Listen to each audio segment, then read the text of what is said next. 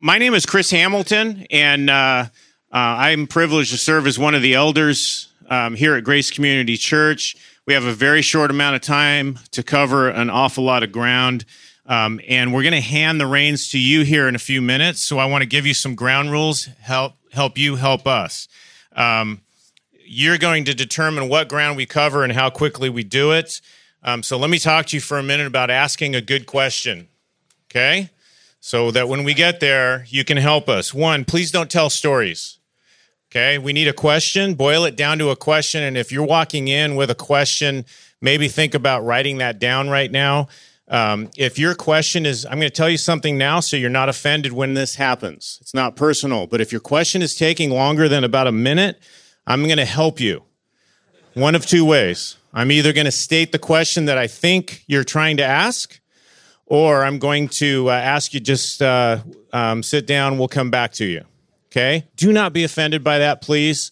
We're just trying to move this along, and one of the things that I would also ask that you consider is whether the question you're asking is helpful to other people in the room rather than just you, okay? And then I will be repeating all the questions for the sake of the recording, which is something I want to tell you. We get asked this a lot. You will be able to re-listen to this, I think, by next week. And so I am going to restate the questions so that we have a good recording and so that you don't have to worry about whether you need to get to a microphone, okay? Our goal in this session is to bring clarity from the Word of God and also practical guidance from two men here who are known far and wide, who probably need no introduction. They're known for their emphasis in ministry and their personal life, their commitment to discipleship and developing leadership. Mark Dever, of course, is the pastor of Capitol Hill Baptist Church in Washington, D.C. He is a very accountable man. One of the ways I know that is my daughter lives and works in Washington, D.C., and called me last week on her way home from work, which she does occasionally. And she says, "Dad, there's Mark Dever." And I said, "He's not alone, is he?" And she said, "No, he's walking with a man." And that's how she always says she sees Mark Dever is he's walking with somebody. He's discipling, always, always, always. Chris Mueller is pastor of Faith Bible Church in Murrieta here in California. I've known Chris almost 40 years. He discipled me when I was 18 years old until I was about 23, and he threw up his hands and gave up. That was back when he was on pastoral staff here at Grace Community Church and John's assistant before he left to take a pastorate. So that's the introduction. You know these men. I get to ask the first question or two. Mark, I'm going to start with you and then ask Chris to answer the same question. And the question is this: someone in your church approaches you and says, "Will you disciple me?" Tell us how you process that question and that relationship. It will depend. It will depend on any relationship I have already with that person to sort of know what they're like and how they're going to respond to things. It could be something like the following. I don't think so.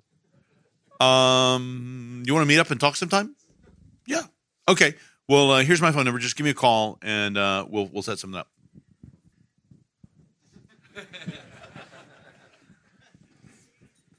Okay, that's it. My answer will be a little longer. So I want to frame discipleship, and I liked your definition that you gave the other night, so I'm really good with that. It is intentional relationships for the purpose of growth in Christ, hopefully in the context of the church or moving towards the church. It is to influence people to become like Christ. That comes out of an understanding of where discipleship actually is used in the New Testament. If you understand the term disciple, it's saturated in the Gospels. It's saturated in the early part of the book of Acts, but by Acts 21, the word disciple disappears. And it's not in any epistle. It's not in any of what you would expect to say the church, letters in the New Testament. And the reason for that is because there's been a fundamental change. What you had in the Gospels was Christ himself discipling his men. What you have as it transitions is now the body of Christ discipling God's men. Does that make sense? You move from Christ directly to the body directly. The terms change. You have older women training the younger women in Titus 2. You have the younger men who are submitting to and following the older men in a persecuted church there in 1 Peter chapter 5. But what you have is this investment. So when somebody asks me, they say, will you disciple me? I'm wondering where their context is within the context of our local church. I don't believe that we want disciples. We're trying to make disciples of Christ. And you're a part of that process. You're a part of that process. But the local church itself, their engagement in ministry, their relationship to one another, their involvement as they interrelate to others within the context of the body, their service, their heart, their evangelism, all that comes into play in helping them to become a man of God and the man that God intended them to be. Does that make sense? So what you're trying to do as a discipler is be a part of that process. It could be one-on-one, but it doesn't necessarily have to be on one-on-one. And I'm mentioning that because so many of our understandings of discipleship is actually errant. It's come out of the parachurch organization that I meet with one-on-one with somebody in a boring book at Denny's where everything tastes like scrambled eggs. And so I don't want to do that. I want to actually have them be a part of the Great Commission, the going, baptizing, and teaching them to obey how much? All that I've commanded you. So every element of their lives is on the line as you make that investment. So I'm asking that same question. I'd probably do the same thing as far as, hey, let's talk, let's engage. But I'm wondering, are they engaged in the body? Where are they at? Are they saved? What's happening in their life? And are they going to be then mentored in this process or discipled or impacted in other relationships? And I want to be a part of that. Sometimes it means, hey, you probably ought to be in this ministry or with these men other than me, because that's going to be a greater asset for you in your personal growth. So that's how I would start with that question, because I want to frame it in the context of the church. Most of our understanding of discipleship, generally speaking, is errant. We're thinking, Campus Crusade, and this is not a condemnation of the ministry, but we're thinking one-on-one when actually it's the body and you're engaged in that process and helping other people. You might even engage the effectiveness of other people in their life as a part of their discipleship to bring them under the authority of the Word of God in every area, teaching them to obey everything I've commanded you. So that was a long answer to the first question, but it sets the framework when we talk about discipleship. It's that we're wanting them to either come to Christ or become like Christ in that process, and it's in the context of the church that's done most effectively. All right? Okay. Now, you two are both involved in full-time ministry, and everyone wants to be discipled by the pastor. And that's why I asked that question. By the way, how many of you are in full-time ministry? Let's see your hands. Okay. How many of you are lay elders or involved in that role in the church? Good. That helps these guys know who they're talking to.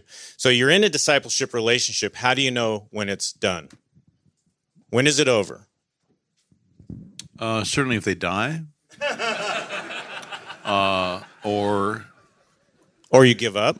Well, if they move or I move, it's not necessarily over, because I get phone calls and they come back and visit and hang out for a weekend, and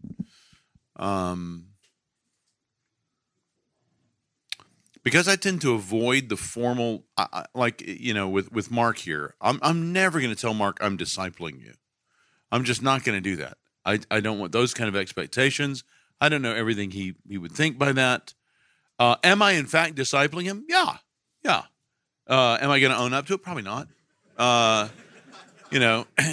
Will I be praying for him, deliberately trying to affect his life? Yes. Will I promise to meet with him every week at 2:00 on Tuesday? No. Will I promise to do that every other week? No. I will always set up a meeting. When that meeting is done, depending on that meeting is gone, we will then set up another meeting whenever it is mutually convenient. It may be 3 times in a week. It may be once in 3 months. It just depends at that point on what's going on in his life and my life. But therefore, it becomes this elastic friendship that can include so many different variations of intensity that I don't know when that relationship that really is of discipling is going to be done. Because I've got guys, in various places in the U.S. who call me with some regularity to ask me what I think about this or check in on Connie or tell me how their kids are doing or so. I don't know when I guess when I'm in heaven. Yeah. So I think as far as when it's done, obviously if they're dead, but sometimes it means that they're in another process of relationship within the context. If you create an environment of discipleship, that they're now being mentored and discipled by other individuals in an intensive way. And again, sometimes it means one-on-one, and one-on-one is great. The teeth of accountability are very strong in that process. But in that process, the danger is they become like you, because I don't want them to become like you. I want them to become like Christ. So I want also the involvement of other people in their lives and creating an environment or a structure in a church that actually is pursuing discipleship is a very strong environment where they can then be involved in another ministry and yet also involved and invested into by other people and investing into others themselves.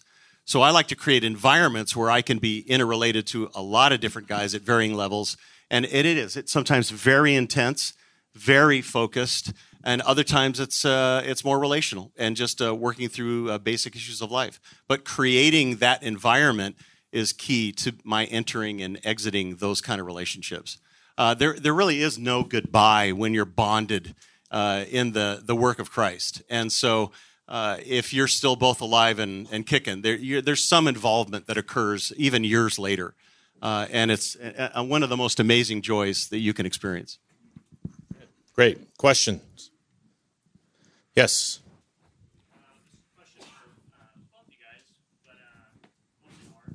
Can you just want to tell us your name, your church, and where your church is? My name is Keith, Gospel Community Church, new church plant in Santa Cruz, California. We were just in Santa Cruz last weekend. Really? Yeah. Do you know Drew Cunningham? Oh, I know Drew. All right. You should meet him. You should go spend time with him. Isn't we were that what wandering you around always say? Howell State Park looking at the redwoods. Yeah. Who else is here from Kenya? Sorry. Or Haiti. Any Haitians? You guys Trying to should get the together. Haitians to meet each other. All right. Question. Go ahead. We're SBC too, so. Question mark. Do you regularly exercise? And if so, what does that look like? Elliptical, Okay. 30 minutes most mornings in my basement by myself. Older times, it would be in a gym and deliberately with other guys. Yeah. Just for the recording, he asked about exercise. Okay, so I guess we made that into a discipleship question because you do it with other men. You pretty much do anything and I everything don't with other men. now. I just do the elliptical in my basement early in the morning. Yeah. But I used to, and it was deliberately to do it with other guys. Yeah. Okay. Other questions? Yes. So, as a Name, church, location. Joel Kleinball Gospel Center Church in Poplar, Florida, outside of Orlando. So, as a father of kids and teenagers as well as pastor, I always look for opportunities to mentor my sons and their teammates when I'm coaching them in baseball or basketball. How do you make disciples in those outside the church arenas when you're trying to influence others? How do you take advantage of those moments you have with other people? Okay, I'm going to repeat these questions, so thank you for waiting. The question is, when you're parenting your children, you obviously have access to a lot of other of their friends and their families, and how do you initiate discipleship relationships in those contexts? Or do you? Parenting is discipleship. Stop calling it parenting. It's confusing. You're making disciples, right? You want them to come to Christ, and then you want them to become like Christ. You want them to bring glory to God, and that's how that's happened. So you want to model that. You want to teach that. So as you're interrelating with other people, you want to begin to invite that into your home and your relationships with others. I mean, we tried to make our home just an open environment so that it became the place that everybody came to. And it's an environment where you can just sit down on the couch and begin to talk about where they're at. Have they had thoughts about God? Where are they at with Christ? And begin to show them and demonstrate to them what a Christian family actually functions like. And that's a huge curiosity, especially if they come from a damaged home. As the college pastor here at Grace, it was week after week after week. I'd just be talking to my wife about who's going to pick up the milk and the cheese on the way home from church. And they'd be collegians coming from these busted up homes calling me the next day going, oh, I saw the way you talked to your wife. And you're like, what were we talking about? Picking up milk and cheese. But they're watching. So you modeling being a Christian husband, being a Christian father to those other friends of theirs is huge. It's a massive opportunity for ministry. So don't ever minimize it. And you can't necessarily always do that on the field, but you can demonstrate that too by not screaming at the kids and, doing what the other coaches do. You know what I mean? Let me politely tell you, don't ever do that again. Whatever. Okay, so I get it. Go ahead. Okay. Yes.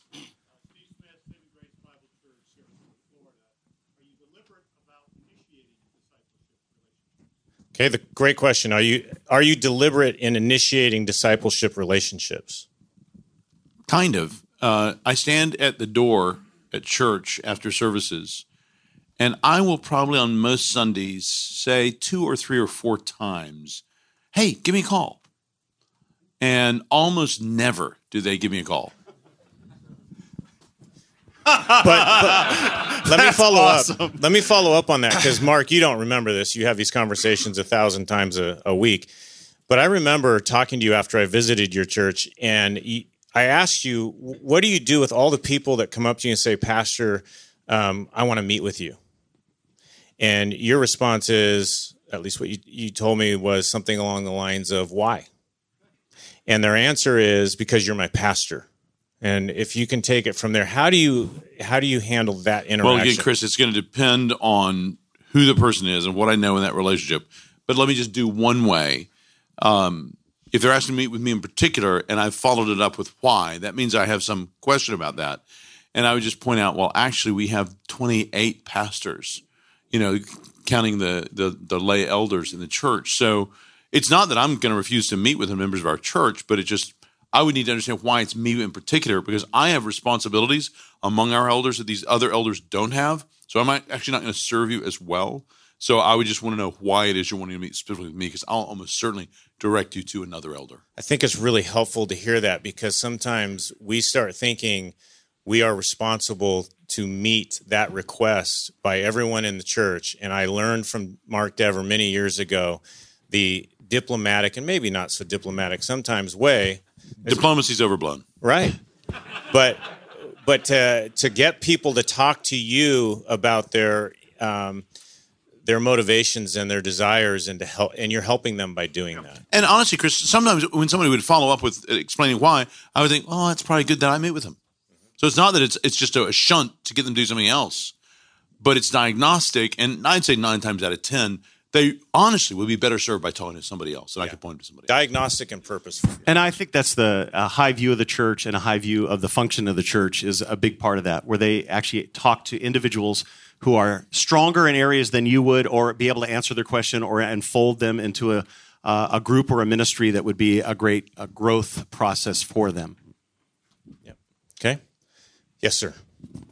How to initiate discipleship? No, you got to give name, church, place. Chinese Bible Church, West LA.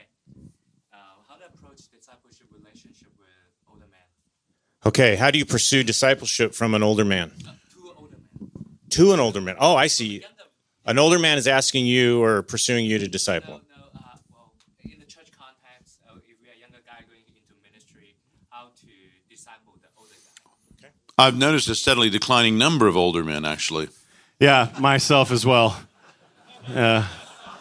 It doesn't happen. It'll as take them a often as it moment used to figure that out logically, but it's. Yeah. We don't know what you're talking I about. promise the logic on that one's airtight. When I got to our congregation in Washington, it was mainly people born in the 1890s. No, I'm dead serious. And then first decade of the 1900s. And I was born in 1960. So I was the age of their grandchildren. So what I did, I just went around to everybody's home, because there was only 130 of them and I had nothing else to do. And a lot of those 130 were married to each other. So, it's 60 or 70 homes to go to. And I would just do what I would call a membership interview in my own head. I didn't call it that to them. But what we do now is membership interviews, and I'm just taking down their testimonies and getting their whole experience. So as I begin to get to know them and ask them spiritual questions, I'm establishing a relationship with them. I'm the learner because I'm asking questions, but then I'm asking the questions. So I'm shaping the relationship even by the questions I'm choosing to ask. So when the one man tells me how much he liked that pastor we had in the 1960s because he told funny stories and he played golf all the time, I'm thinking, okay, I'm talking to a spiritual midget. I'm thinking this man is either unsaved or not well grown spiritually. And that becomes vital information for me. He doesn't seem to have a taste for spiritual things. Whereas I'm talking to other people and they're constantly giving me a spiritual evaluation of the pastors they've had, of how they evaluated the church where they came. And I'm thinking, I wouldn't know this from just meeting this guy on Sunday, but this guy is gold. He is thinking biblically, spiritually, carefully. So I learn a ton. I always find in discipling relationships, whether I'm meeting with a guy who's 80 or a guy who's 18, it is never a one-way street. So the whole pyramid thing, I just think is crazy. Maybe that works in some kind of Ponzi scheme or, some kind of Amway. Amway. Yeah. Well, Amway's not a Ponzi scheme. But, there you go. All right. Nice cover. But in real discipling, it's always both ways. If you're not learning from the people you're meeting with, you're viewing it wrong somehow. Something's gone on that's a little broken. So I never just am thinking like Chalcedonian Christology, I got to teach that today, and then in 45 minutes, make sure I've dumped into this 70-year-old man's head Chalcedonian Christology, and then, okay, done, now next appointment, now next. That's not what discipling is like. Discipling may mean with this certain guy, we may read through David Wells' Person of Christ. We may read through some of the early Christological controversies. I don't think I've done that yet, but I mean, that still could happen. I doubt it. Be much more likely read through J.C. Ryle's Holiness or something. Yeah. But just I would find something to be useful for the brother that he would be interested in. So like right now, I can think of one guy who's older than me that I meet with pretty regularly. He's the CEO of a company. And we'll just go around to various sites of his company and we'll talk about his family. I met with him a week ago Wednesday night and we were just praying about a situation in his family. I was asking him questions about it. Trying to help him think as a Christian. It kind of relates back to that answer or the thing that I said in some context. I've been in so many contexts here. Maybe you didn't hear me say it, in which I said the difference between the way a young man thinks about Christian maturity and an older man thinks about Christian maturity. A young man thinks of it increasing. An older man thinks of it as continuing. The young man just out of college, there's things, do you witness to more people? Are you reading more, books? Are you memorizing more verses? The guy who is, gone through his third period of unemployment and his relationship with his friends are really difficult and his health is going downhill. The question for him is, do you still trust Jesus? Are you still a believer today? Well, that's amazing that with your circumstances, you're still hanging on. That counts greatly as an important part of the journey home. So I'm going to encourage that brother in what he's going through. And I'm not trying to make sure he, knows 10 more chapters than, a young guy will often think of it. So it's going to look a little different, but the same thing you're going for is that spiritual hunger and trying to feed that, whether they're younger or older. And maybe in another context, you want to understand that a disciple, the word is learner, follower. So you're a learner. And if you've cultivated an environment where people actually understand relationship, that the triune God is in an eternal relationship. Jesus prayed, that we would be one as he is one, that there's 41 another's in the New Testament, that everyone's gifted differently, that actually when you create a culture where people understand that we're learning from each other all the time, that we benefit from one another. The issue is truth, that we're following truth, that your pulpit is hopefully demonstrating the reality of truth and also being a learner so that you can learn from anybody in that congregation, including someone way younger than you, especially as it relates to truth. When that's modeled, when that's cultivated over time, it creates an environment where age is not an issue. The only thing is I want to become like Christ. And therefore, the means of grace in relationship to one another become a huge asset to cause me to grow to be like Christ. But it requires humility, and it requires an environment where people begin to understand a biblical ecclesiology and how we function with one another. So we're all learners. We're all wanting to learn and be more like Christ in any context. So then it diminishes the age issue. And that we begin to pursue one another regardless of age, but how Christ is manifested in that situation. Does that make sense? So it really less and less of an issue in our church where the age is an issue.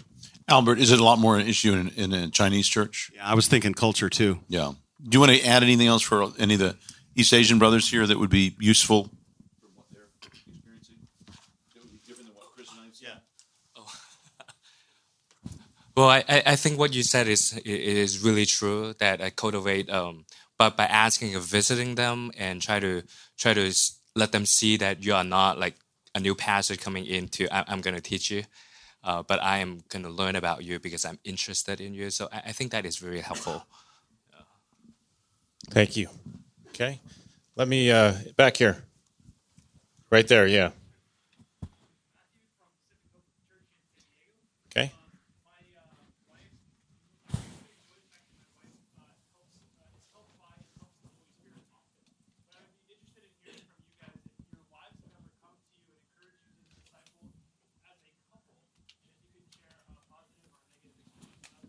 Good question. Question is a couple, your involvement of you and your spouse discipling together and being discipled, or just discipling? Discipling together. I think it's really important that you have, obviously, man to man, woman to woman. I mean, that's really laid out in Scripture. I really believe that couple to couple is actually one of the most effective ways that you can make dramatic change in a couple's life. It might not necessarily be my wife and this person, it has to be, but a couple in the church who's walking under the authority of the word, seeing some progress of grace in their life, and they begin to demonstrate their lifestyle and choices to another couple. Super effective. We've actually programmed that into our church system, so that happens a lot, where there are couples ministering to couples at varying levels, and very fruitful, very effective. And obviously, dramatically, it changes people's lives. We have people coming to Christ through that process and growing deep and stable. I agree with everything Chris just said. I would just say that it varies a lot on life stage. So my wife has thyroid cancer. Her thyroid was removed 5 years ago. She's a radically different person now than she was 5 years. So for 32 years, we had a ministry that was a lot like that. Now the ministry is completely different. And so, because she just you can't plan on her doing anything ahead of time. So it's just going to look different times depending on what your circumstances are. Okay. In the back over there against the wall. Yes, the guy turning around saying, "Is it me?" Yep. Nope. Behind you, by the wall. Okay, that wasn't awesome. helpful.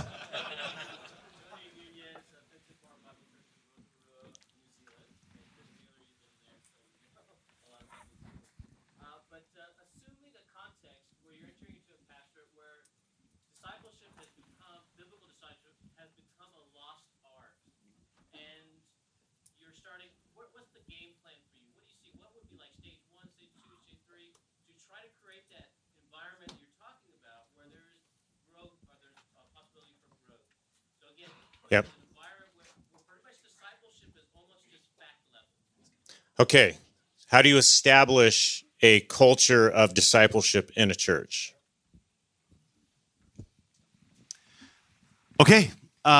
Interesting enough, you want to make sure that if you have the opportunity to have less program than you already have, if you can buy that up, like even a season, like over the summer, something unique where you've cut back, to begin to start a process of having life on life. It's got to start with you, and it's got to start with your leaders. And if they begin to catch a vision for this in ministering to one another and understanding this process of how the church works and ministering to one another in the context of an intentional relationship, then that may start behind the scenes for a couple of years even. But you're going to want to, at some point, to be able to have that infused into the body, and you don't want to overwhelm people because they're already committed to multiple different things, maybe not the best things. And so you want to measure that as well. When it comes to program at our church, we say, when the horse is dead, get off. If it's not working and it's not being fruitful, then let's stop that. So we have an element of change that is, I think, hopefully healthy, where obviously we teach our people change is good. And the reason is because if you're not changing, you're not becoming like Christ. If you're not becoming like Christ, you're not growing, and that's bad. So there needs to be that process of change. And then the element of teaching it, making sure that it's soundly taught from the pulpit, soundly taught in different elements that you have that are laying the foundation for you to then begin to have a discipleship impact. Now, my elders, when I started at our church, were extremely committed to the process of discipleship. They already were on the same page. I didn't have to convince them. And we had very little program. We're a set-up, take-down church. So we just decided, I'm opening up my home. I've got 9 rooms, including both garages. And basically, we met for 20 minutes, and then we divided up into discipleship groups, and we did that for months. It was like 60 guys in the morning, 60 guys at night. When the women started, there's 110 women. All their shoes are outside. It was an awesome sight. They're all inside, basically taking up every room. And we're working this through, and we're demonstrating and following it up. And we started with discipleship as a main program of our church to get it in the water. So anytime you can do that, you got to start with your leadership. Your leadership has got to be on the same page. There's got to be teaching on it, and it's got to be demonstrated, and then it's got to be infused within the context of the body. You may be looking at a 5-year plan or a 10-year plan. It's going to take time, but it's something you want to work towards. People understanding the value of the means of grace, of people investing into one another, is super valuable. And it's actually what we're called to do. It's the Great Commission. So let's be a part of that process. Jesus said that we're to do this until the end of the age. We're not there yet. So we need to keep going and doing this, process. Does that make sense? Go ahead. I would just say it's like yeast. I mean, nobody's going to be offended. You just start meeting with people. And as you start doing that, those people will naturally start doing that with others. And you can mention it from the pulpit as you teach. But there's just, I assume in most churches there will be zero opposition.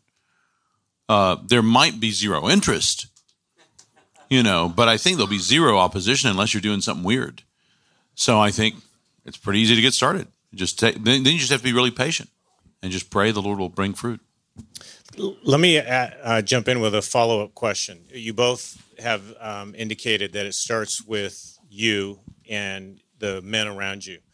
I know this isn't true of anybody in the room. It's hypothetical, so I'll ask it. What about an elder or a group of elders who just aren't buying into that? They're not. They should not be elders. Okay. What you said the other night when you preached, and you said, if you're not a part of this, if you don't understand what it means to follow Christ in this manner, that's why he said that, because that's very true. If you're not helping somebody else follow Jesus, whether it's evangelism or discipling, I don't know what you mean when you say you're following Jesus. Yeah, and at the highest level I've got to be very careful saying that because I'm off the charts extroverted. And so if people think I'm telling them you need to be like me, I'm really not. All I'm saying is whatever your emotional wallet is, you need to spend that. You don't have to do it like I do it. But whatever it is, you've been given that for a reason. You spend that. So when you say they shouldn't be an elder, walk us through a little bit how much you're going to build into that man to try and see him turn that corner before. Probably zero. Okay. If they're not doing that, that's not what I'm looking for an elder. So we don't get people to be elders so we can then make them elders. We're looking for the Holy Spirit as raised up as elders, and then we yoke them up. It's not that we don't learn and grow as elders. We do. But I'm saying that's such a basic apt to teach thing that if I'm not seeing that, I'm not seeing probably the most basic thing I'm looking at for being an elder. I'd probably approach that differently. I would probably take those men, those two, and I would start meeting with them individually. And I would walk through the scripture with them and hopefully bring them to a point where they would discover either they're not an elder or they need to adjust their perspective. And that's probably particularly true if you take a new pastorate, you're handed an elder board. Right. No, that's very different. You don't want to come in all guns a-blazing and, you woohoo! Because those guns do shoot back, Sheep bite. So, anyway, I want to work with them. I want to see if they're regenerate, then they have the Holy Spirit. If they have the Holy Spirit, they're going to want to respond to the Word of God. If they're not going to respond to the Word of God, then something's missing in their, the perspective. And I want them at least to come to a point to say, well, maybe I should serve elsewhere. I think that's worthwhile. People are important. I don't want to cast them aside. So I want to work with them to the point where I can go, okay, we've come to a point of at least agree to disagree on this issue. Yeah. Okay, good. Yes, sir. My name is Lucas. I'm from Uruguay. I come from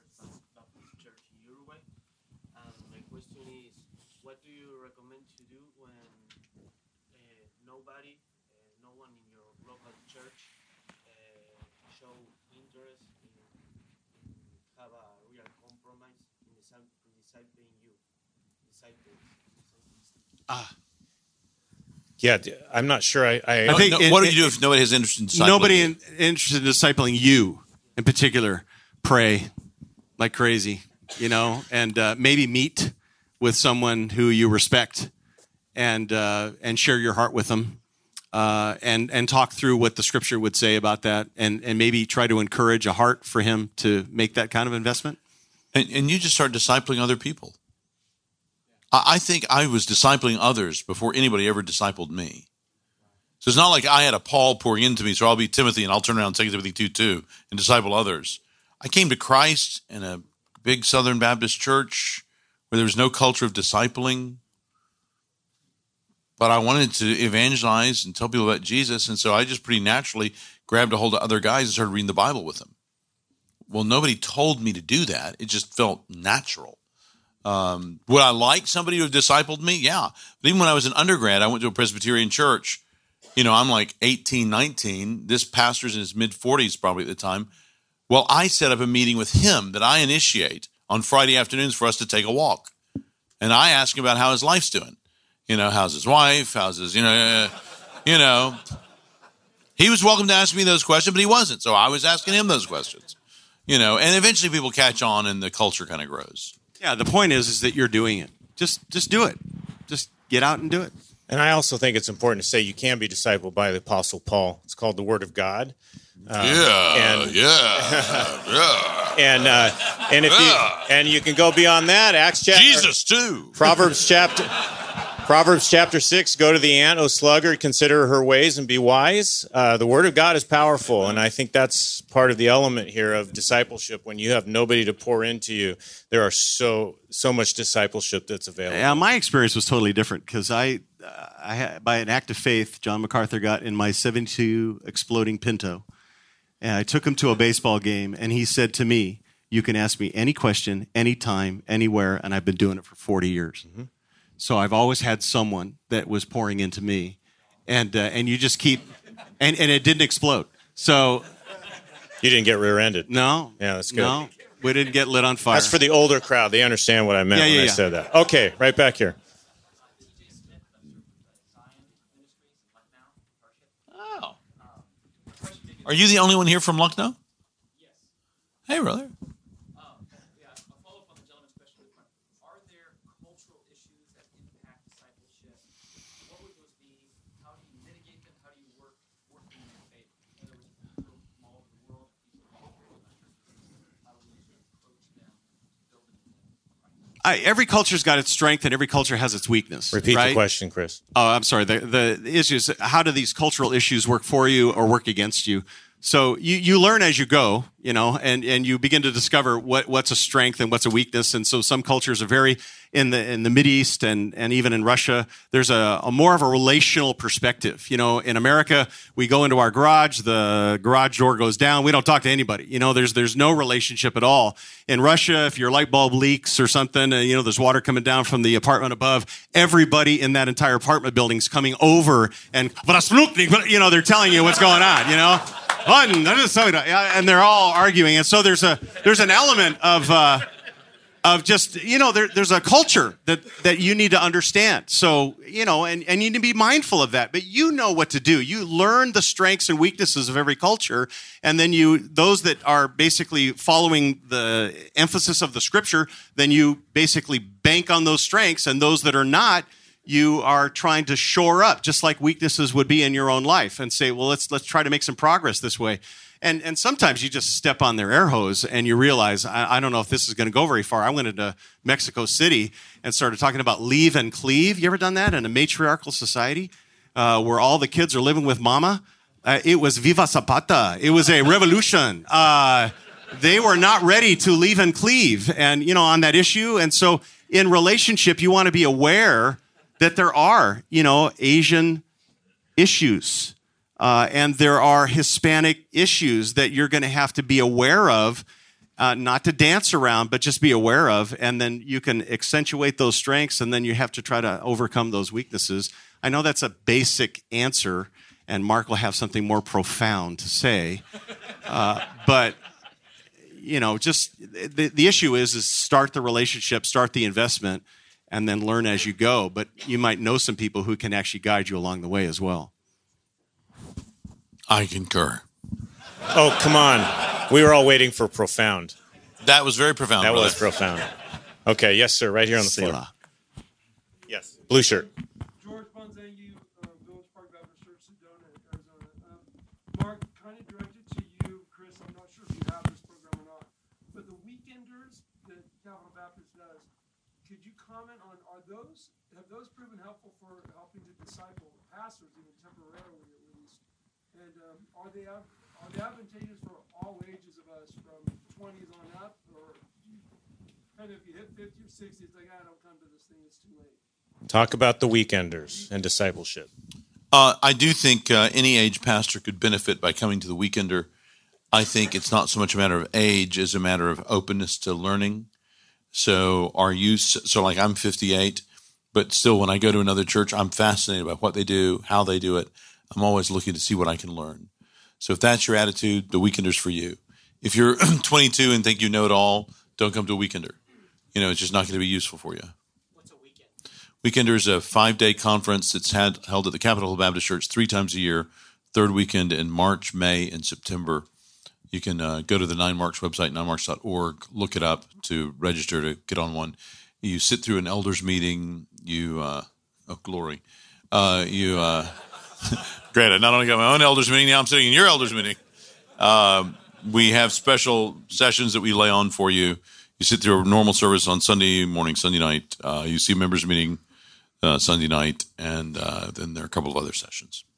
It's a great weekend. I highly recommend it. Chris, you do a training center in your church. Maybe talk briefly about that. You approach this a little bit different way. Yeah, Just real quick before you do that, if you've been on a Weekender at CHBC, would you just raise your hand? Keep the hands up for a second. I just want to look around. Okay, so I'm saying 10 guys. Okay, great. You all need to talk to each other. We have a training center at our church. It's training for laymen. It's a 3-year process. The first year is Bible, where they get Bible and theology and practical theology. It's actually, literally, the ordination preparation class at the Master's Seminary, which I taught when it first started. And so we just continued that on, and we invest into guys. It's a discipleship-based program where they're ministering to one another. We're ministering to them. Their ministry in the context of the church. And so it's very intensive. Men have gone through it, and enough men have gone through it that they know they can survive. Wives want their husbands to go because their lives change, and they become better husbands. They become leaders. They become men of God. And through that process, the second year we focus on shepherding, and we begin to start with them an understanding of Greek, and we actually walk through exegesis, and we go through basically a pastoral ministry perspective. So we go through all the key passages and all the key aspects of what a pastor does through the course of the whole year. They're expositing. They're also giving a Greek outline every week. They're going through this process. It's just once a week for 3 hours. It usually includes dinner beforehand because that's a relational element. We want to be able to talk to each other. We stick around afterwards for hours sometimes just talking about basic issues. And we're just working through this whole process. And it's a discipleship-based process. The third year, we work through leadership, which is kind of the why, what, how of philosophy of ministry. They're doing more Greek. They do a ministry thesis by the end of the year, where some of the guys are agonizing through that right now, where it's a practical, how do I train my staff? How do I do this? And they put that together about 60 pages long. And there's a lot of other work to it. It ends up being about 6 hours to 20 hours a week, work a week. We train the guys and help them to learn the discipline necessary to get up before their family, after their family. We talk to their wives. We're ministering to them. We're making sure that everything's going well, that they're not sacrificing their home in order to do this. And that's just for ministry. We have other things called Men of God, which train guys theologically. Every one of our community groups is based on discipleship, where they can go man to man, woman to woman, and couple to couple. And then even after that, we have guys going to seminary, and we're working with them in a variety of ways. So we have a very training-based church. And the training center seems to be the one that people think about the most, but it's just one of the elements of just investing into people and discipling people. Great, thank you. Yes, sir. Tim Donaldson, Woodville Bible Church, Upland. With respect to meeting one-on-one, systematic, or is it geared more toward the individual needs? Okay. One-on-one meetings, do you design those to be more systematic or person-focused? Not systematic. Why? Because depending on what Tom needs versus what Bill needs, it's just so different. I'm not trying to make sure everybody goes through knowing God. I'm not trying to make sure everybody, memorizes Romans 3. It's just different guys, different things are useful. Chris, anything you want to add? No, I would be the same. I concur. Okay. So that's profound. Yeah, I know. Okay. I learned it from the best. Wait, hold on, Chris. So, brother, do you have something you do that is systematic that you're thinking, wouldn't this be a good thing? Good point. I've always thought systematically to cover all the basics. Yeah. No, brother. If I've got somebody who's just come to Christ, like Gabe, stand up. Gabe came to Christ a little over a year ago. There are things I'm going to think of because knowing that about Gabe that I am going to want to cover. Yeah, in a way that, Jonathan, you stand up. Jonathan's known the Lord for what, 8 years, 10 years? 8 years. I'm not going to think exactly the same with Jonathan. So I'm going to factor that stuff in, but I'm going to have, if I was in a university setting and it was an evangelistic ministry and most 80% of the people I'm dealing with are Gabes just coming to Christ, then I'm probably going to have the 10 transferable concepts of Campus Crusade for Christ or, something like that. It's got to be 9. 9. Yeah. But if I'm in a local church where I'm getting people all kinds of different backgrounds, different ages, that one size is just going to fit 7 out of the 300 people. So calling it systematic, there'll be reason to it. So it's systematic in that sense. But I'm probably not going to have an individual discipling program that's going to be so comprehensive. We've taken in 150 different variations into account. Now, we will have public classes, kind of like Chris talks about. So we've got core seminars on Sunday morning that logically work through Old Testament, New Testament, loci of systematic theology, Christian life, into apologetics and missions. So we do all that, and that's orderly, systematic. But that's more a learning situation that somebody puts themselves in. That's not the kind of one-on-one or small group individual discipling. Yeah, we like to have ordered learning that's going on all the time. But my investment into them would be on other fronts. I want them to have that. Now, what I just described in the training center is a little bit different than Mark just described my training center. In fact, we're not educating them in that process in the classroom. They're learning all that on their own. We're giving them the books. We're giving them the framework for them to learn that. When they come to class, so to speak, that's actually the practice field. We're beating them up to make sure they own it and understand it and walk through it, and that it becomes a conviction on their part. Does that make sense? It's different. And then part of that is discipleship. Part of that is we're actually investing into the guys as they're working through it or struggling through it and learning that. But you've got to have some systematic somewhere in the context of your church. But your one-on-one meetings with them, I prefer not to do that there. I think that's much more effective as you're dealing with them to actually then bounce off of that in what they're learning. Does that make sense? So I was going to have my guys stand up too. Now they're going to think I'm imitating you by having them stand up. So the training center guys that are here right now, just are in the program right now, stand up, or have been through the program. So these are the guys that are all part of that process. One of their requirements, by the way, sit down. That's and right. This is why you couldn't get a seat. Yeah, and I told them not to come, so they're not listening. They're not. Obedience is something we got to roll into the program. But what they're doing is they're going through this process of learning and growing, and then I'm involved in their lives, and other guys are involved in their lives, and we're all doing this together so that they become exactly what God intended them to become. And our target is not just to become like Christ. I know this is going to sound funny, but our target is also, at Ephesians 2:10, it says, God has prepared good works beforehand that you should walk in them. Or it says in Acts 13:36, David fulfilled his purpose in his generation and then died. What's their purpose? What's the good works that God has prepared beforehand? We're trying to help them to get an idea of what that is and direct them that way, because when you do exactly what God's called you to do, you're fulfilled your entire life and you're blessed in that whole process. Not that that's the whole deal. I mean, there's so much of God's revealed word that we've got to get down, but they also should understand the way God has put them together and that they would then give their lives to that. Okay. Good. All right. A lot of you have questions. Go ahead. Eric Seeley, Rathdrum Bible Church in Idaho. And we heard a sermon about family faithfulness and how that applies to washing your wife by the water of the Word. How does that apply to discipling one's wife? Good question. Discipling your wife. Yeah, I think that answer is so Ephesians 5. The question is such an obvious one. I'm not sure what you could be looking for. Different than a layman or a teenager you're dealing with. Is there special dynamics you think of as a husband, systematically or just relationally? Are you going through a catechism or something? One of the differences is I love her more than I love those guys. That's a big deal to me.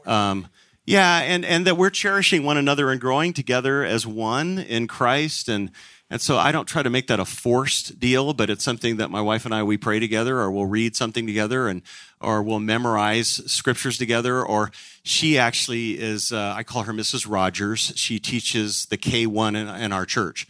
And so when she talks, kids who are K1 pick up a blankie and look for a glass of milk, and they're ready to listen. I mean, she's amazingly gifted. And so she goes, though, washes those kids through the Bible in every 6 years. So she's dealing with areas of the scripture that I'm not dealing with from the pulpit as I'm walking through expositionally, 35 messages in 2 Timothy. I mean, she's actually focusing on, several seasons of Old Testament scripture. So we're always talking about the Bible, always in the church, and asking each other questions and learning and growing and applying. And it's just a part of the dynamic of our home, and we both delight in it. So it's something that we treasure. And then she's mentoring these 6 gals that she ministers with one-on-one and discipling them. And she will not disciple anybody who's not in ministry with her, because she feels it's much stronger that they're in the context of ministry with her and in life. And so she goes through that dynamic. So I'm talking about the guys I'm ministering to. She's talking about the guys. Our lives are full and they're rich. And, we spend time just talking about the things of God and what he's doing and enjoying each other and working through, family issues like everybody else. Okay, against the wall. Yep.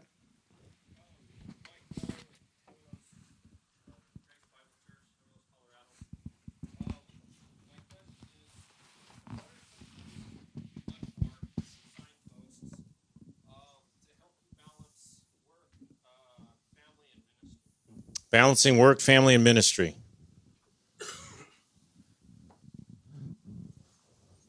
Well, I mean, very practically, I don't agree to do anything outside of office hours without talking to Connie about it first. So whether that's a trip away like this or a meeting with the elders. So her normal expectation is that if it's 5:30 or 5:45, I'm available to her. I'm helping her with whatever she's doing, probably getting dinner ready.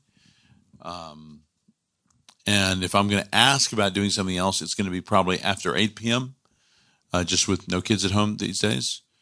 And I would say that being sort of normal, even when the kids were little and at home, meant that I didn't have the kind of harried schedule some pastors seem to have with meetings all the time in the evenings, which was, a great blessing to us.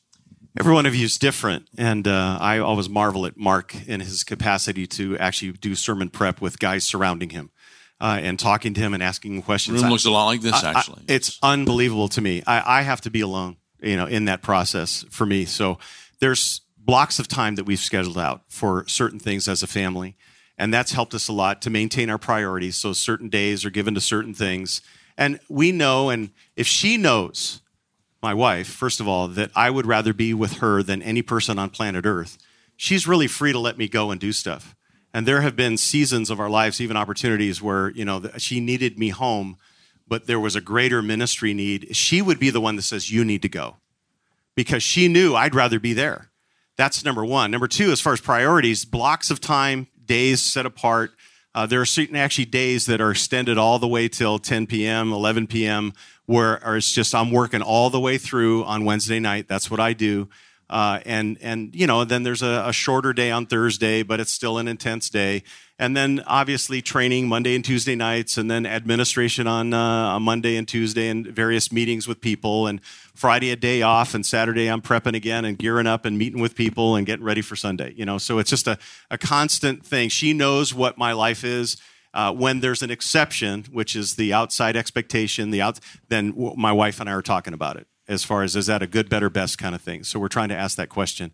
But it's learning that, dialoguing through it, looking at your biblical priorities and figuring out how to best do that. And that's why making time, most men in ministry, actually this process of discipleship kind of gets left behind because counseling, sermon prep, other things are taking demands. And you just have to say, you know what, this is a priority.